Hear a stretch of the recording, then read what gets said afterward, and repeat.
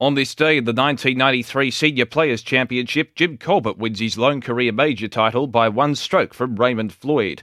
On this day in 1999, in the Senior Players' Championship, Hale Irwin wins his fifth of 7 Champions Tour major titles by 7 strokes from Australian Graham Marsh. And on this day in 2013, in the NBA draft, power forward Anthony Bennett is taken as the first pick by the Cleveland Cavaliers. As we celebrate this day for Tobin Brothers Funerals Celebrating Lives, visit tobinbrothers.com.au.